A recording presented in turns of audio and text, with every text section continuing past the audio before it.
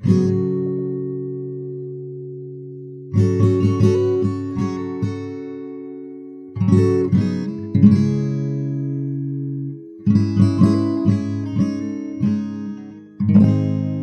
field of business ethics emerged in the 1970s, or rather it formally arrived in its modern incarnation in the 1970s.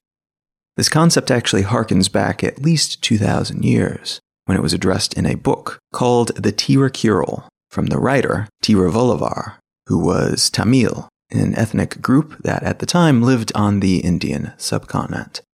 The concept of business ethics became necessary in the modern world because of the emergence and evolution and expansion of corporations, and their increasingly important place in the interconnected global economic ecosystem. Corporations have many of the same rights as individual human beings, and yet they potentially also wield massively more power than any one person, as they are, in a sense, made up of many people and all the resources produced by those people. Those who run such businesses have a fiduciary responsibility to their shareholders, meaning that their prime directive is to earn more money for those who have invested in the corporation, for the shareholders. This can and has led to a great deal of ethical turmoil for those involved in the businesses and for those on the receiving end of their actions. Slavery, colonialism, and economically catalyzed and sustained militarism are all practices that have been enthusiastically supported and amplified by businesses.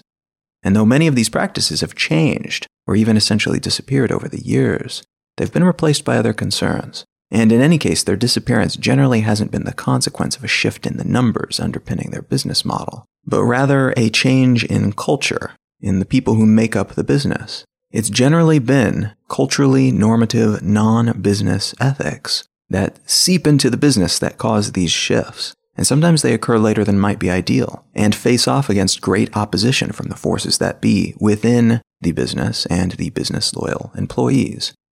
The discussion around business ethics, then, is important because it's a discussion about whether or not businesses, and especially corporations, should have directives beyond simply earning as much money as is feasible within the current cultural and legal system.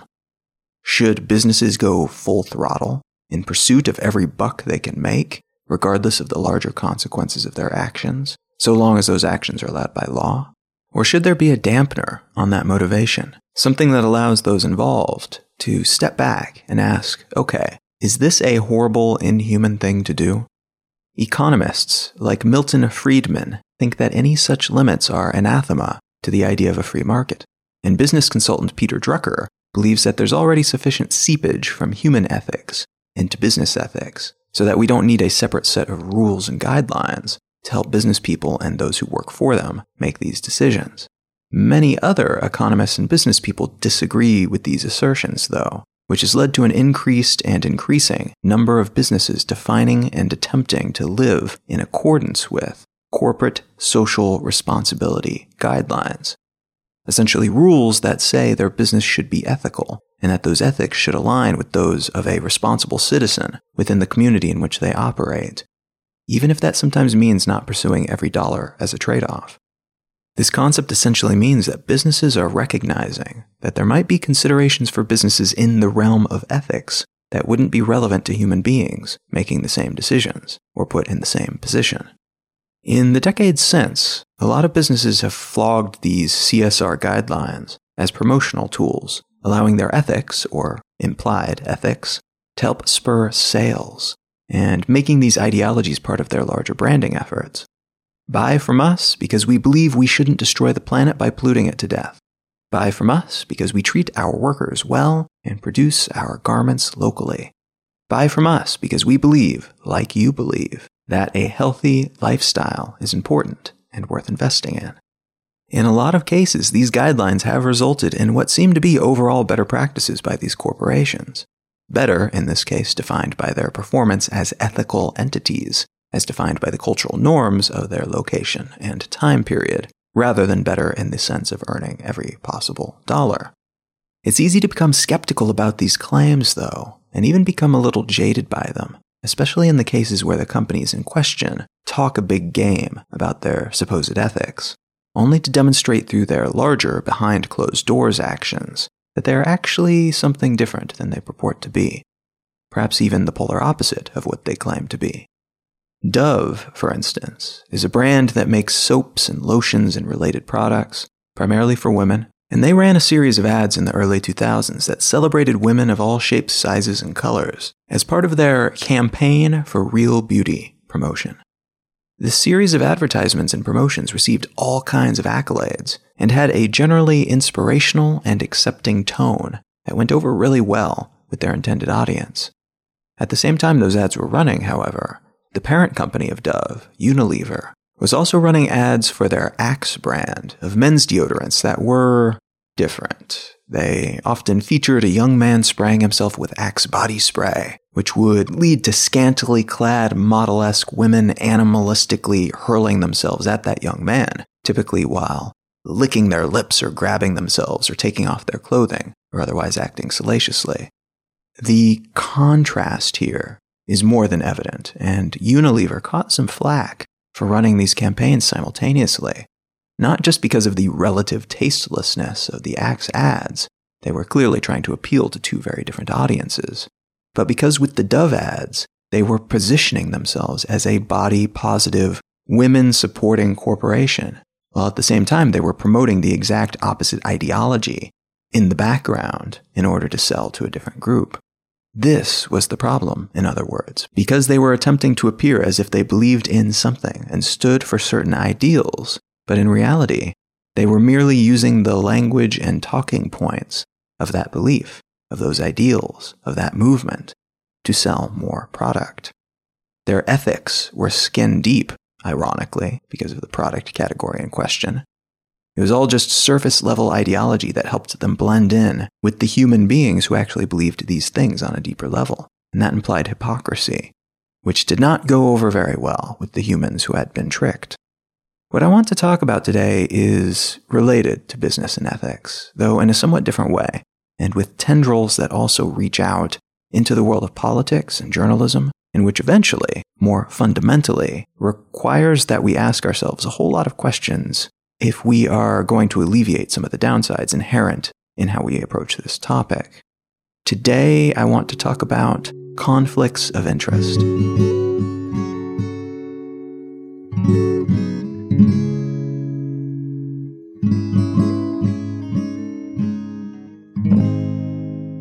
You are listening to Let's Know Things.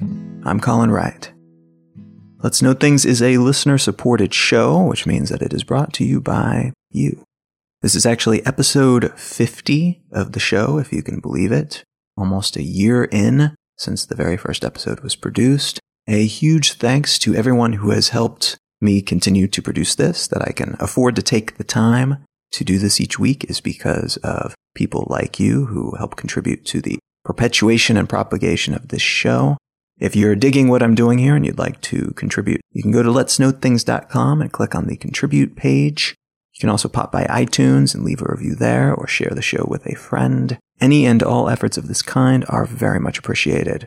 I'm glad there are people out there who are willing to geek out about this stuff in the same way that I am. Another great way to help support the show and my work in general is to check out the books that I've written. If you go to colin.io, that's Colin with one L, you can find a list of my books, including a brand new book that came out on May 1st, entitled Becoming Who We Need to Be, which, if you enjoy this podcast, chances are you'll enjoy this book. It's about the challenges that we face as societies and individuals and what we can do to iterate and grow and prepare ourselves to face these challenges. And then one more possible mechanism of support is checking out our sponsors. If you're looking for hosting services, the hosting company that I use and love is called HostGator. If you go to hostgator.com/LKT, not only will you be helping out the show, but you will get a substantial discount on their already very reasonable prices.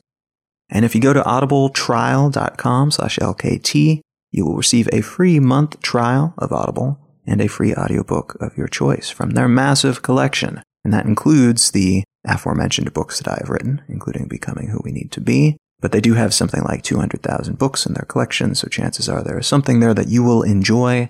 And if you don't have a book in mind that you might want to spend that credit on, stick around to the end of the episode and I will recommend a book for you to check out. All right, let's get back to the show.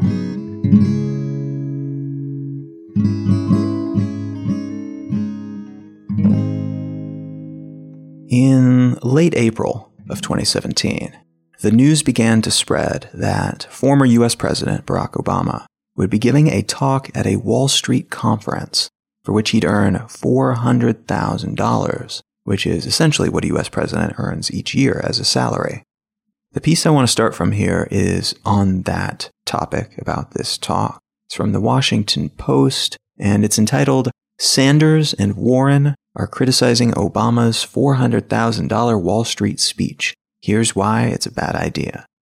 And this article is actually a news analysis piece, and it works through some of the reasons that the Bernie Sanders and Elizabeth Warren facet of the Democratic Party, which is the facet that's further left than more center-left Clintons and Obamas that happen to be in the party, are criticizing Obama's decision to give this talk.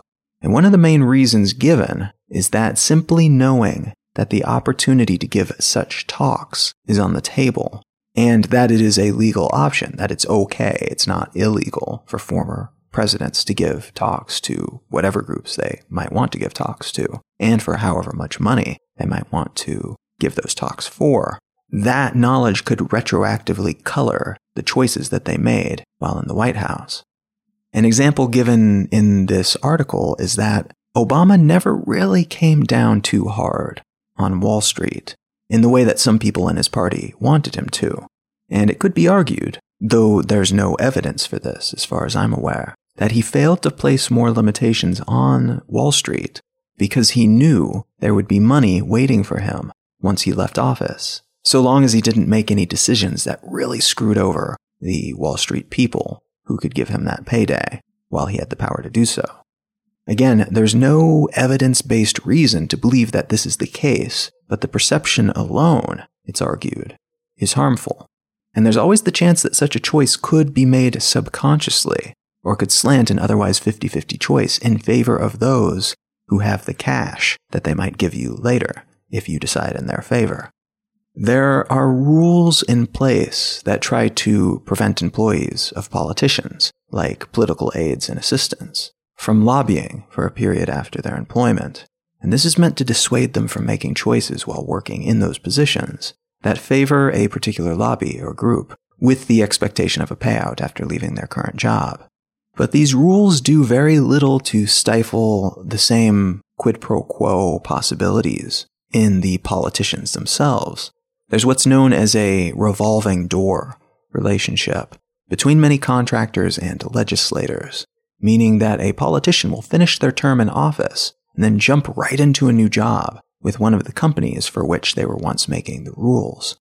There are some limits in place for these situations, but in general, they're fairly lax. You maybe wait a year after leaving your political job before joining one of the companies that you were legislating, or you create a new department or affiliate that's legally separate from the main company, technically, and then work there, even if it's not actually separate from it in any meaningful and practical way. Now, tellingly, even that flimsy 1-year limitation doesn't apply to many high-level politicians. Former Vice President Dick Cheney, for instance, was Secretary of Defense under George Bush Sr., and during his stint in that position, he led an effort to privatize the military, paying out about $9 million to a company called Brown and Root Industrial Services to outline how it might be feasible to bring in private contractors to help the U.S. military in its war efforts. 3 years later, in 1995, when Bill Clinton was in office, Cheney became the CEO of Halliburton Company, which is an oil services giant out of Texas that, it just so happens, owns Brown and Root Industrial Services, the company to which Cheney gave that massive R&D contract. There's a piece from 2000 that was published in Mother Jones magazine about that relationship, which was a minor scandal at the time. But those of us who remember 9/11 and the subsequent war in Iraq, the beginning of the war in Iraq, maybe I should say, might also remember that Cheney's relationship with that corporation went even further than that. Cheney ended up as vice president under George W. Bush, and Halliburton ended up with a stunningly huge number of governmental contracts under that administration.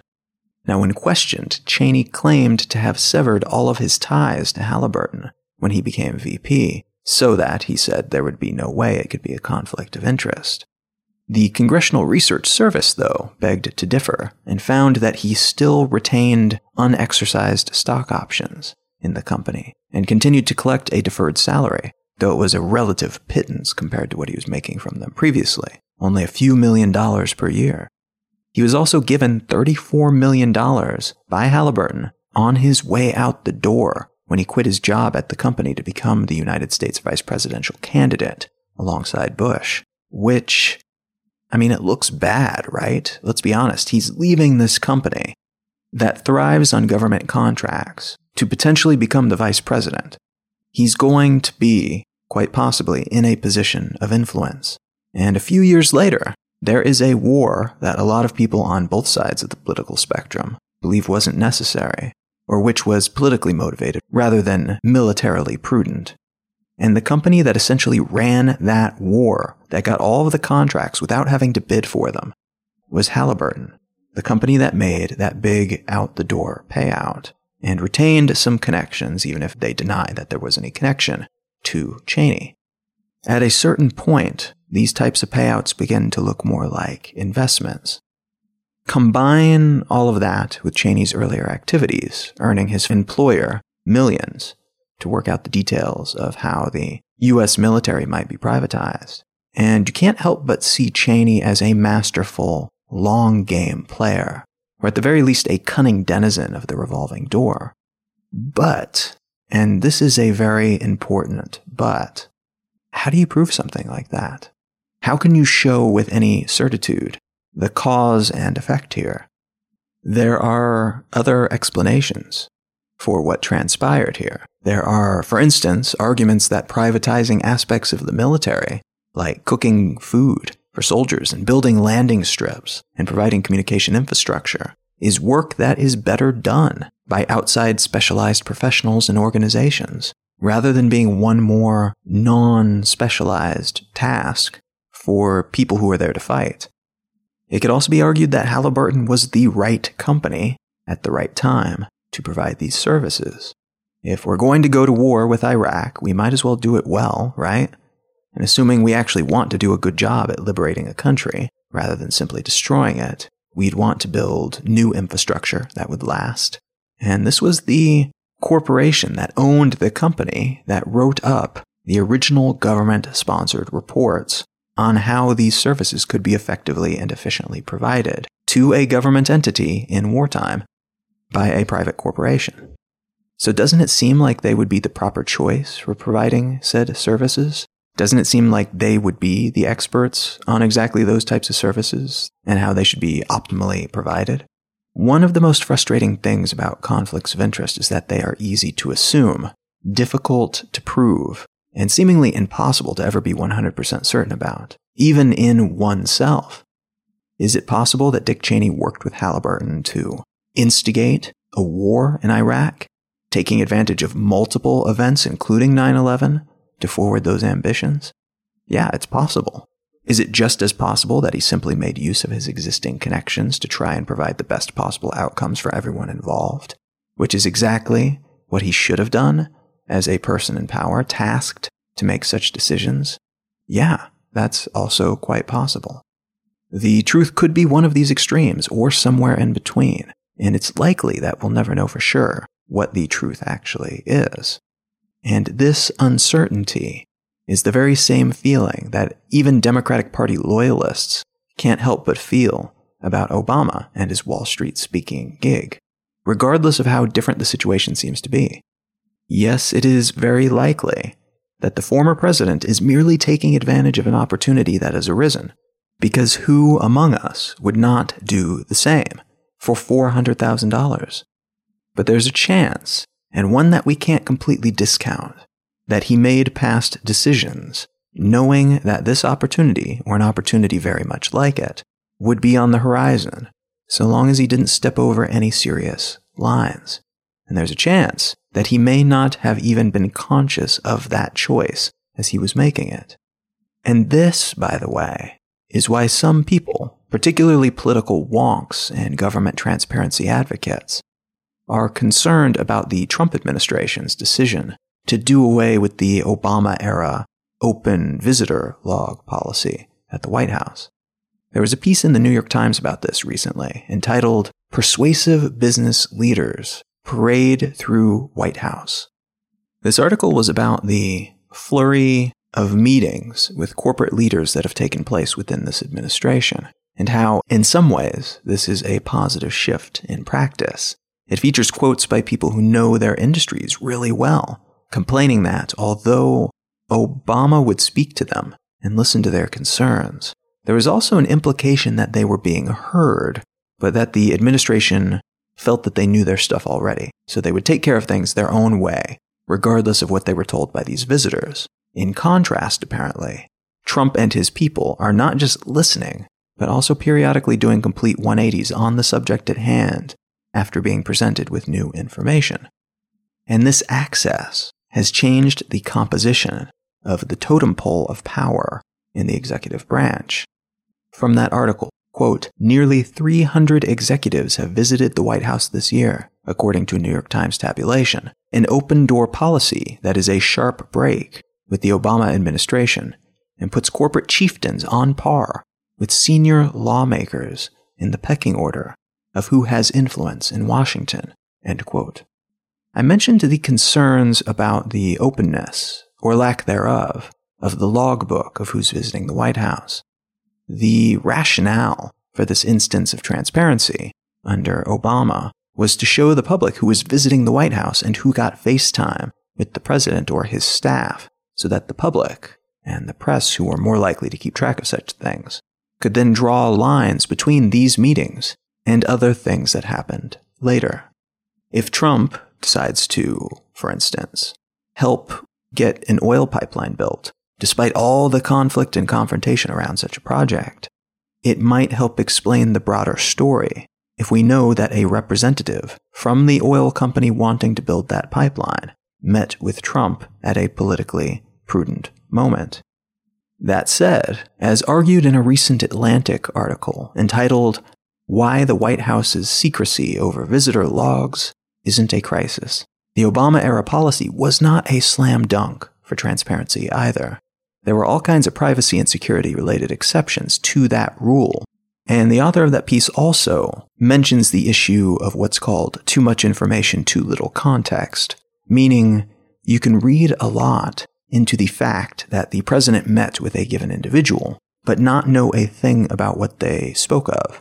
So it's possible that the tiny bit of info you have could actually lead you further from the broader truth than if you didn't have that small bit of contextless data. Now that said, this doesn't ameliorate the need for transparency, nor imply that there's no reason to seek more of it. I think there are wonderful reasons to expose this president in particular to new ideas from informed people, and because of his incredibly numerous conflicts of interest related to his business and familial relations. It's truly stunning, really, just how many conflicts of interest there are, frankly. It's prudent that we have as much contextual information as possible to better understand why he makes the decisions that he makes. The president, in a lot of ways, has the power to fleece the United States for all that it's worth. And Donald Trump seems to have the personality traits that indicate doing so would not be out of character. It's important that we not jump to conclusions, and that we do wait for reliable data.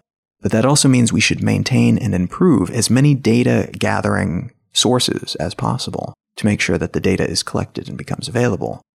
And that's prudent outside of politics as well. Trump and politicians are not the only hotspots for potential conflicts of interest. News organizations, for instance, are uniquely positioned to have conflicts of interest. This is why, almost always, legitimate news sources will cite their conflicts in the body of an article in which a mention of the conflicting circumstances arise. A journalist who is reporting on something that happened at a Disney-owned theme park, for example, might indicate that they previously worked for ABC, a division of the Disney-ABC television group. This conflict might not be directly relevant, but it allows the reader to view the contents of that article through the lens of a potential conflict, which as a result reduces the chances of the journalist obscuring a possible bias they might accidentally or intentionally slip into their writing. Sometimes potential journalistic conflicts of interest are much bigger and more distant from the writer-reader relationship, but are still arguably relevant to what's being reported. When Jeff Bezos, founder and CEO of Amazon, bought the Washington Post in 2013, there was a great deal of concern that the news entity would be thenceforth unable to report reliably on Amazon, as any negative press could result in their funding being cut or a journalist's head rolling. Further, although it was Bezos himself who bought the Post, the company he heads, Amazon, runs a service called Amazon Web Services, or AWS, which is essentially super flexible computing power that is used to host websites and apps, cloud computing on demand. This and other services offered by Amazon complicate matters for the Washington Post because the CIA, among hundreds of other government agencies from countries around the world, are customers of AWS. They use those cloud computing services. Now, consequently, it's no big stretch to wonder if the Post would be compelled, either covertly or overtly, to go easy on their reporting when it comes to the CIA or these other agencies. The initial contract with the CIA back in 2013 was $600 million. And since then, AWS has built a separate system for intelligence agencies who want to use on-demand cloud services, while also having the ability to look under the hood and perform security audits and things like that. Now, this has, by all indications, been a wonderful relationship for both these government organizations and Amazon. And as a consequence, some commentators have wondered if it might slant the Bezos-owned paper's coverage of these agencies. There have not been any questionable cases of coverage thus far that should have been done that weren't, or that should have been done in a certain way, but in which they, treated the CIA with kid gloves. At least not that I could find evidence of, but the worry is still there. Even if there's no concrete rationale for such concerns, no evidence that they would do that, the concerns themselves become a variable in the calculations of readers and potential investors who become aware of these conflicts. One step further away from even that multi-node deep state web of a conflict is the one that seems to exist between CNN and Donald Trump. There was a piece in the New York Times Magazine in early April entitled, "CNN Had a Problem. Donald Trump Solved It." And in this piece, they unfurl the story of Jeff Zucker, the president of CNN worldwide. And they describe his rise from a 20-something executive producer of the Today Show to later running CNN, which was the world's first ever 24-hour news network, and it continues to be that today. But despite being the first of a network type that became a great big deal in the modern world, the network has struggled to find itself in recent years, as Fox has staked out its claim as a friendly home for conservatives, while MSNBC plotted out real estate as the same, approximately, for the left. CNN eventually became the home of constant breaking news, in all caps, events. But it didn't really come to its full modern iteration until Trump stepped onto the political stage. As soon as Donald Trump declared his intention to run for president, it was relatively easy for Zucker to orchestrate an ongoing storyline of heroes and villains, but mostly villains. And he turned non-events into events, and he hired Trump employees to work for the network as editorialists, essentially paying them to repeat the party line on air and to shout at people who had a different party line that they wanted to recite. So here we have a situation in which CNN has become essentially dependent on Donald Trump and his administration for their ratings, because they've set him up as an arch nemesis to try to attack, while also using his own administration as combatants in on-air brawls that they pitch between political parties. And because of that, in a very real way, CNN's economic existence is dependent on Trump continuing to be in the public sphere and in the public eye. Now, does this reality influence the decisions that Zucker and other people in influential positions at CNN make about what they report and how they report it and when they report it? And further, does this business model as a whole present its own broader conflict of interest? Have they become beholden to conflict and drama and all caps breaking news events to the exclusion of all else?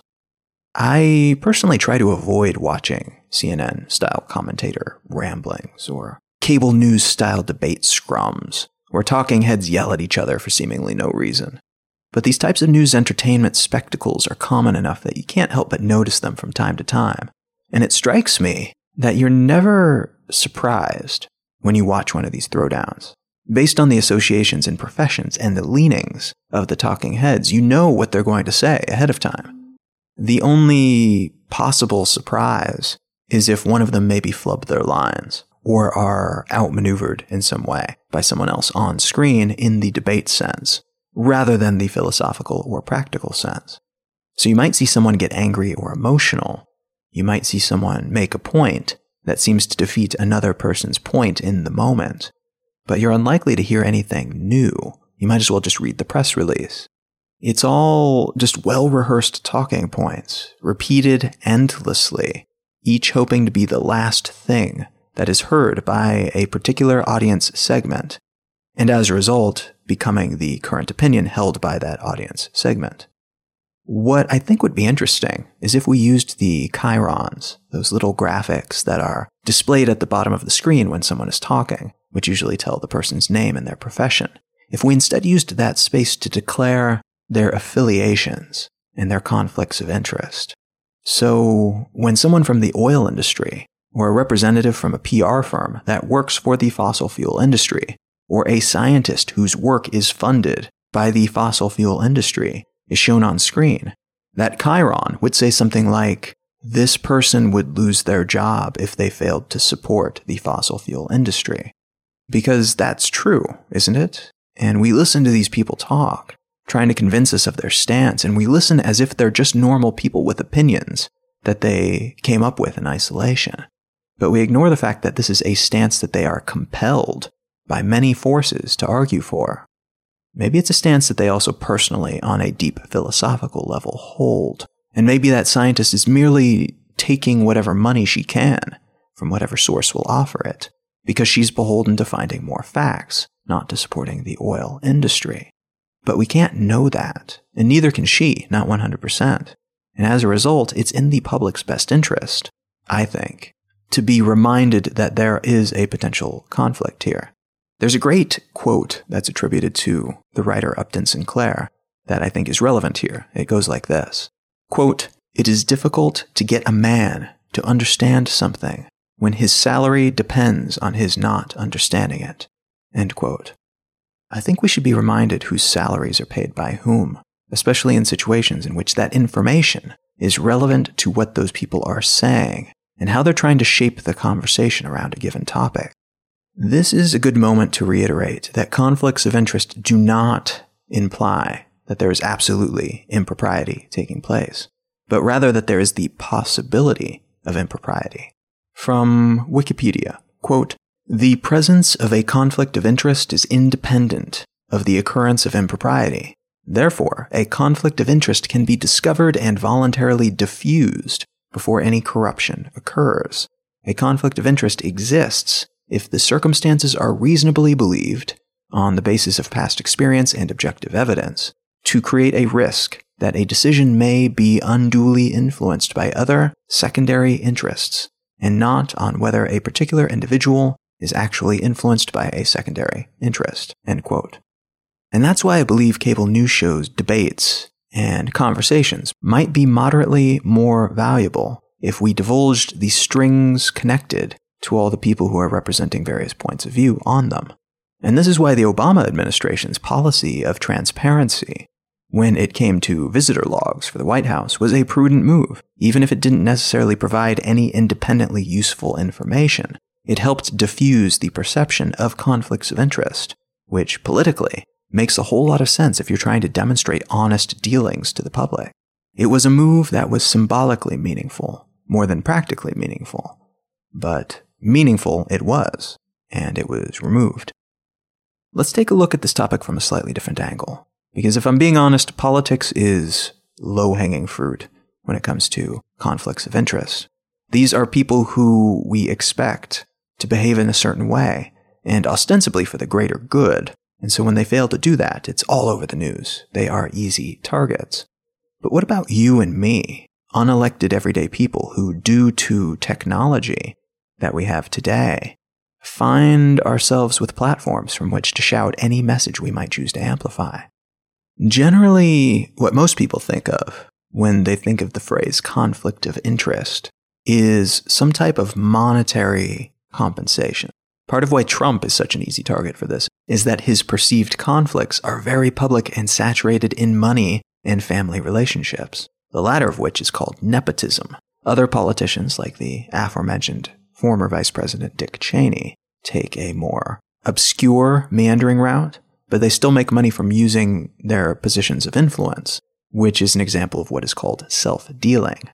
But we don't have a good term for non-monetary conflicts of interest, not if we want to get more specific and granular about it anyway. There's pump and dump, which relates to artificially inflating a stock price using influence and insider information before selling it off at a profit. There's outside employment, in which your work with one entity causes your interests to come into conflict with your interests in another company. And you might notice that a lot of these terms overlap, and many people who have visible conflicts tend to fall into multiple categories.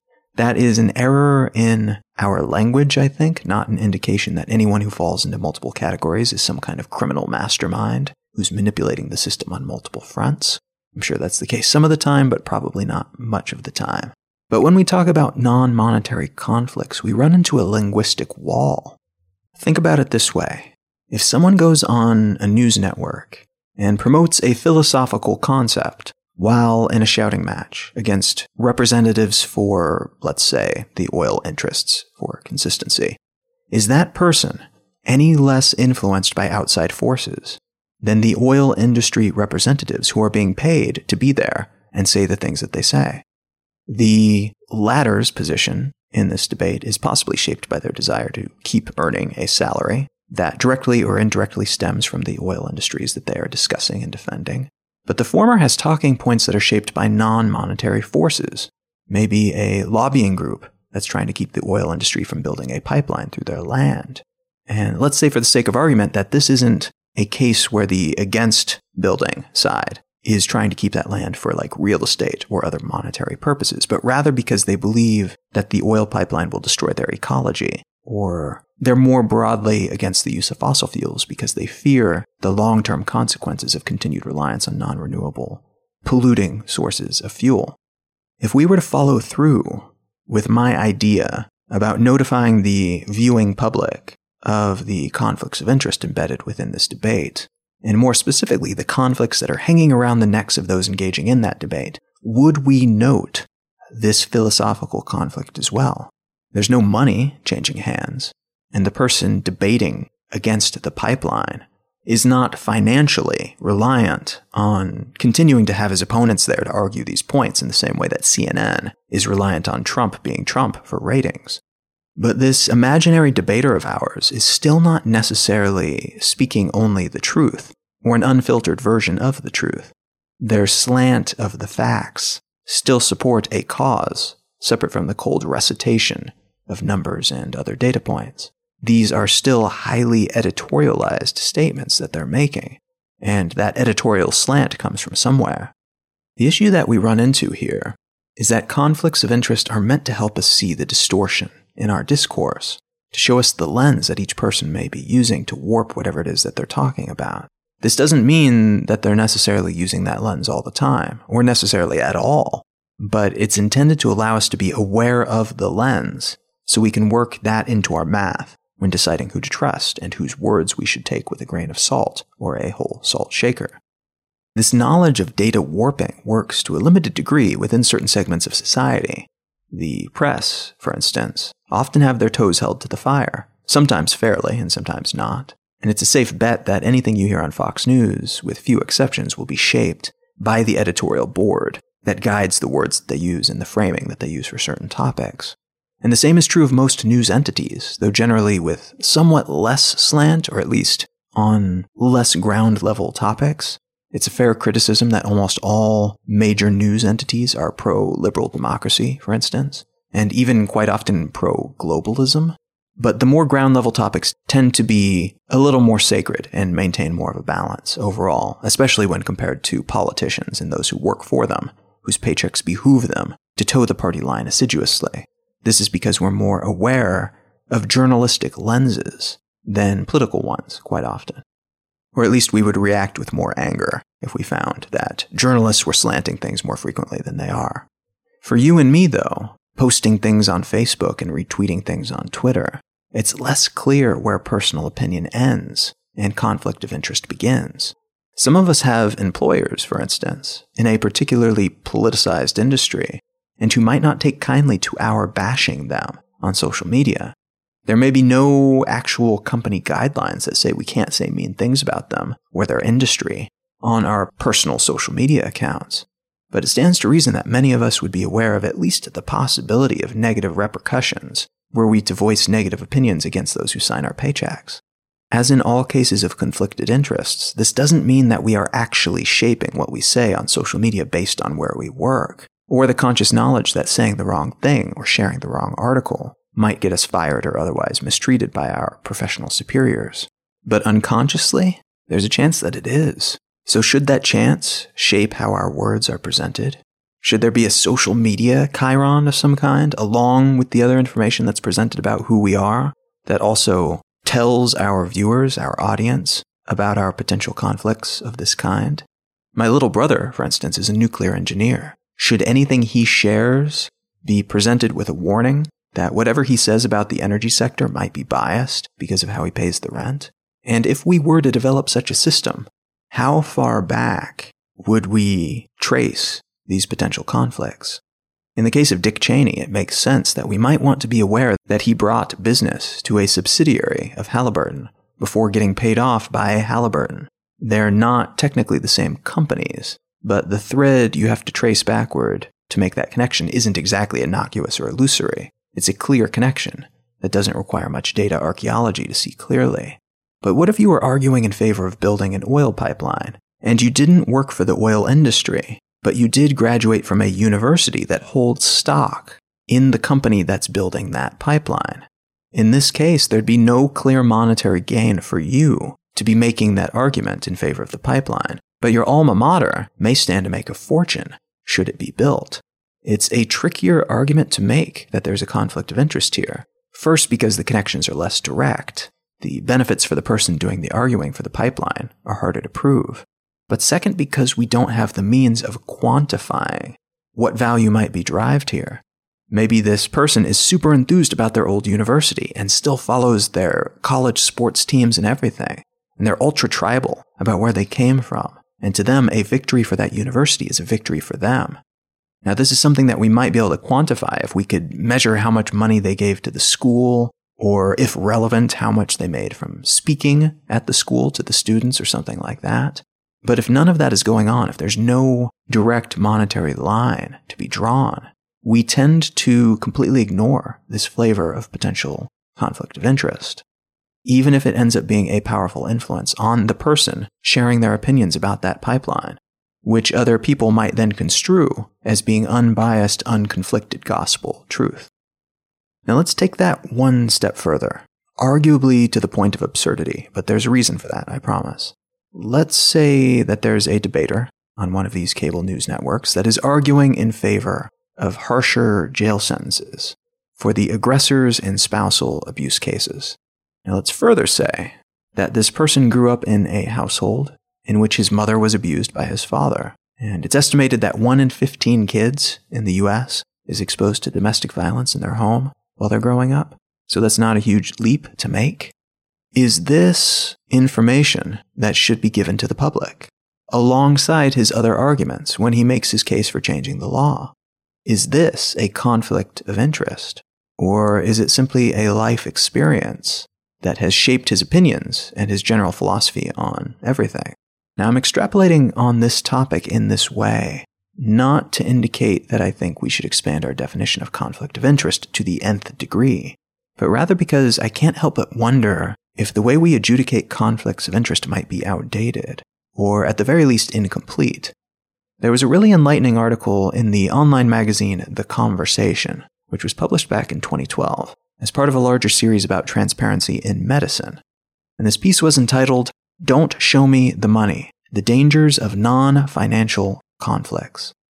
This piece discusses some of the major non-pecuniary, which is a fancy way of saying non-financial, conflicts of interest that arise within the medical profession, and ways in which these issues might be brought up and handled. Two especially valuable points were raised in this article, and there were more points than that, but these two stood out to me as the most vital.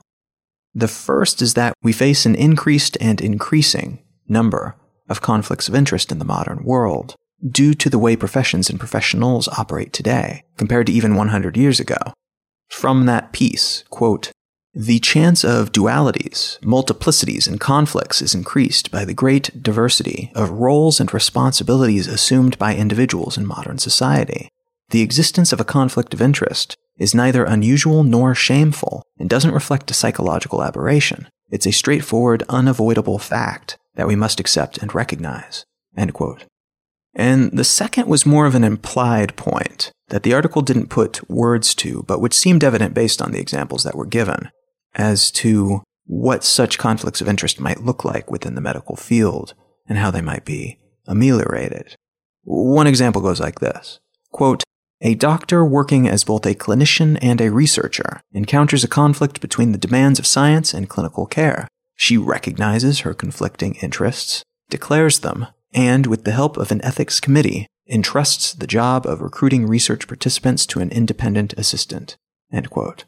And another similar example, quote, "A surgeon involved in developing a new operation that may not only improve clinical practice but also enhance his personal reputation and standing, recognizes he is vulnerable to errors owing to his duality of interests. To protect both himself and his patients, he engages in discussion with colleagues who agree to help guide him in cases where there might be uncertainty about the role of the new procedure."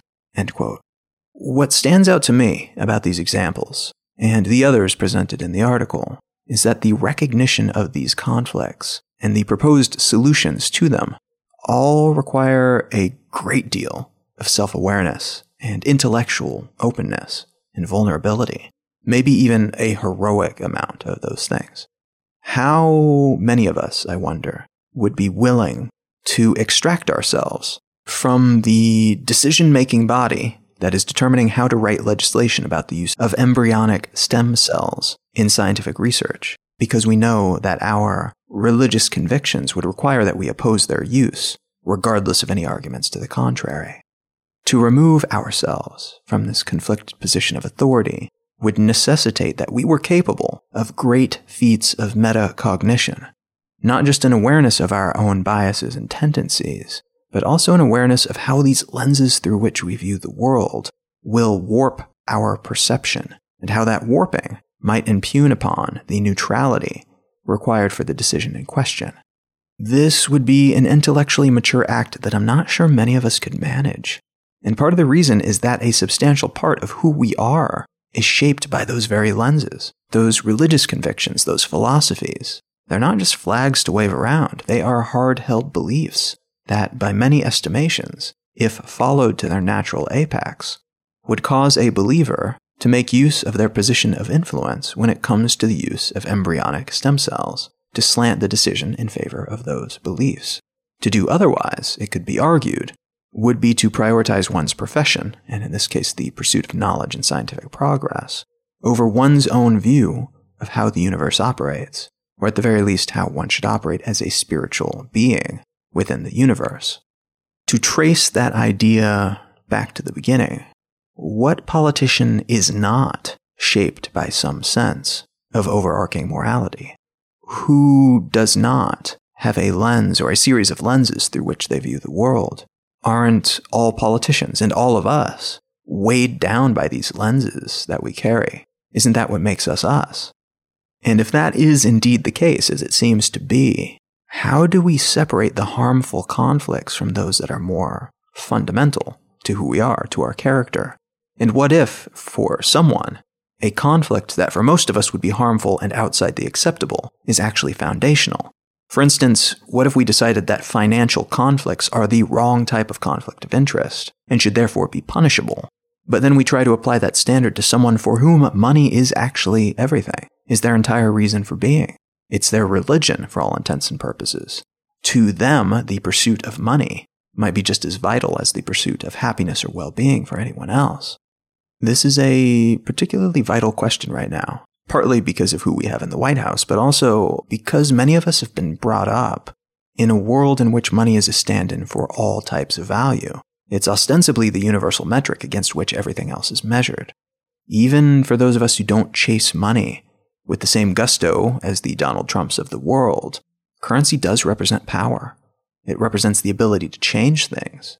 In our minds, to change things for the better, whether that better simply means us having more stuff and power on a personal level, or whether that represents something more utilitarian, with the power being used to improve some aspect of society that we care about, or helping some group of people that we've decided it is our duty to help and support. Any conversation about conflicts of interest, I think, must eventually come around to the concept of motive. A motive is the rationale behind doing something. And I like to think about this word in terms of motive power, the force that causes something to move. A 19th century train's motive power was a steam engine. A person's motive power are the beliefs that propel her forward, that keep her moving, and that intellectually empower her to do things. Our motives are not always obvious, even to ourselves. What powers us, what keeps us getting out of bed every morning, isn't always what it seems to be. It may seem that it's the coal that's being shoveled into the boiler that provides power to the train, but in reality, it's the heat from burning the coal that boils the water into steam, which in turn pumps the pistons, which in turn spin the wheels. There are layers when we look at motive power, and sometimes those layers obscure the truth of what keeps us going. For many of us, I think, the motive that we express, both internally and externally, for doing the things we do isn't true, or at least it's not complete. And this concealment isn't an act of malice or obstruction, but rather just part of a story that we tell ourselves because others have told us similar stories. We're not hating another group because it makes us feel superior. We're doing it for their own good to show them a better way. We're not going to war to solidify our political and economic dominance. We're doing it to liberate this group that we have never shown any indication of caring about in the past. I'm not hindering the scientific community's ability to pursue research that uses embryonic stem cells because of my religious convictions. I'm doing it because it is clearly the correct moral thing to do. So what if my idea of morality is shaped by those same religious convictions? At the moment, we spend a lot more time questioning money-linked implied conflicts of interest rather than questioning the fundamental assumptions of a person's motives. It's easier to get the press to run a story about money that may or may not have influenced a president's decisions than to get them to discuss the potential flaws in that same president's underlying value system and whether or not that system will cause them to make decisions that are negative or positive for certain groups of people. With the communication channels and economic structures that we have set up, the quicker, dirtier, more scandalous stories are a lot more likely to go viral, while the calm, non-shouty, extended explorations of the lenses that people carry and through which they view the world are more likely to be backburnered or never published at all. This is partly because those stories are more complex, partly because our publishing and broadcast industries are not optimized for those sorts of stories, and partly because we've been primed to soak up and discuss the salacious, not to question fundamental value systems. And this, like most things, comes with both pros and cons. It's probably good that we don't automatically lump people together based on broad labels and group affiliations, because not all people of a given religion interpret their creed the same way. Not all religious scientists will allow their religion to influence their work, even unconsciously, and not all conservative lawmakers will allow their personal political predispositions to sway their judgment of what is a moral legislative act.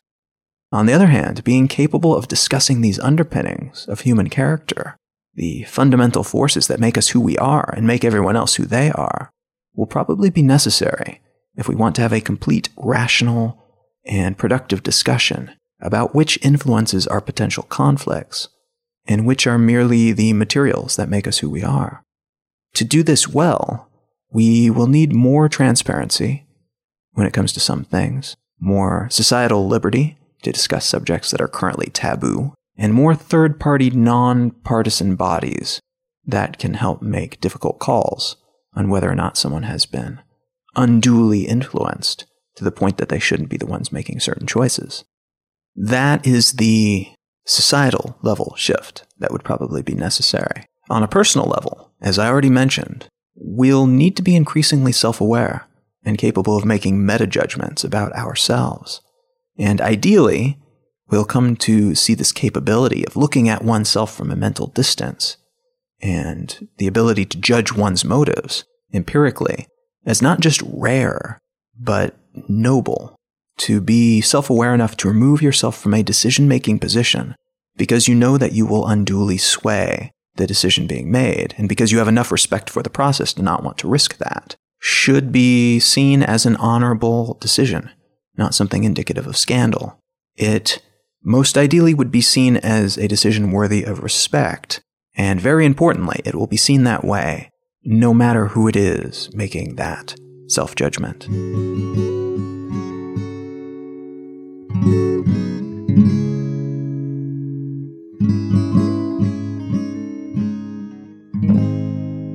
Let's Know Things is a listener-supported show. If you are enjoying the show, consider stopping by letsknowthings.com and clicking on the Contribute page. There you will find a bunch of different ways that you can help support the show, including some that you're probably familiar with, heading over to iTunes and leaving a review or sharing the show with a friend, contributing via PayPal or Venmo, and then some that are a little bit more obscure, like using my Amazon link to do your shopping online, which then gives me a percentage of the sale while not adding anything to your cost. Every single contribution is appreciated, whatever shape it might take. A huge thanks to everyone who has already contributed in some way already, and thank you in advance if you are considering doing so moving forward. You can also support the show and my work by purchasing one of my books. If you go to Colin.io, you can find a complete list of the books that I've written, and I have a new book that just came out last week on May 1st called Becoming Who We Need to Be. It's a collection of essays, and if you dig this podcast, you will very likely dig this book as well. It is very similar in topic and tone. And another great way to help support the show is to check out our sponsors. The first sponsor is Audible. If you go to audibletrial.com/LKT, you will receive a free month of Audible and a free audiobook from their collection of your choice. And there are a lot of books in that collection. So if you don't already have one in mind, might I suggest From Bacteria to Bach and Back by Daniel C. Dennett. And I don't want to say too much about this book ahead of time. I don't want to ruin it. There's a lot of big ideas here, and I feel like giving any of them away out of context would be a misdeed if you're planning on reading the book. But essentially, it tackles the concept of the evolution of the mind, and it approaches it from a very interesting perspective and touches on topics like consciousness as an evolutionarily beneficial illusion. And Dennett is willing to address somewhat taboo or politically incorrect topics, which to me is a benefit when you're talking about these types of topics. We don't want to go out of our way to offend anybody, but we also don't want to be too precious when it comes to things that we know to be scientifically true. But if you enjoy thinking about topics like evolution and consciousness and automation and algorithms and things of that nature, From Bacteria to Bach and Back is a good read. If nothing else, it gives you some very interesting perspectives to think about and to add to your existing thought catalog on those subjects. Again, if you go to audibletrial.com/LKT, you can get that book or any other book from Audible's catalog, while also helping contribute to the show. And the other sponsor is HostGator, the hosting company that I've used for many years for all of my website and other online needs. If you go to hostgator.com/LKT, you will receive a substantial discount off of their already quite reasonable prices. And they have everything from the smaller packages that are meant for somebody running a single blog all the way up to great big sophisticated packages for people wanting to run an online empire. Using this link is a good idea by itself just to get those discounts, but it also, as a byproduct, helps support the show, and I appreciate it. HostGator.com/LKT. If you want to find out more about me and my work, you can go to Colin.io. If you would like to view the show notes for this episode and every episode, you can go to letsnotethings.com. And while there, you can sign up for the free newsletter that goes out every Monday. That is essentially just a very streamlined email that contains links to interesting things. You can find my blog at exilelifestyle.com, and you can find me on pretty much every social network at Colin is my name. Thank you so much for listening. I am Colin Wright, and I'll talk to you again next week.